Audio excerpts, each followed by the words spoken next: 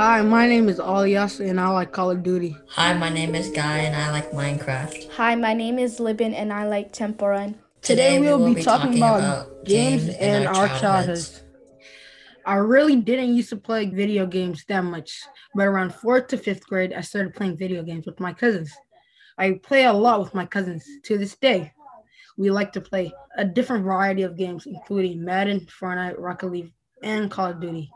We talk to each other while we play. Right now we're in quarantine, so we can't really leave the house, but I can still connect with family and friends through video games. As a kid, my dad used to own like a PS4, and because me and him like didn't go out a lot, we used to stay home and play with the PS4 together at home. My dad would he would be winning, and I would want to switch the controller so I could be on the winning team.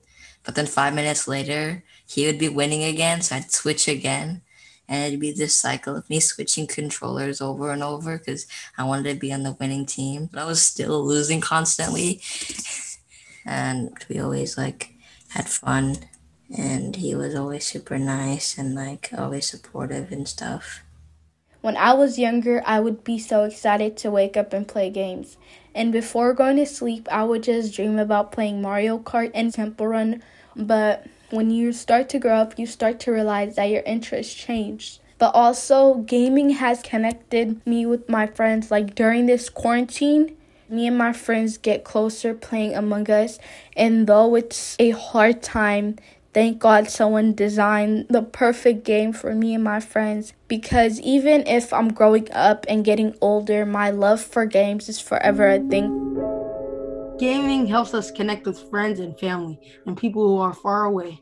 Video games and online gaming helps us stay close to people, especially during quarantine. And I feel very, very, very much grateful. For RadioActive, this is Aliasa. And living. And Guy. Music and sound effects were made by Khalid.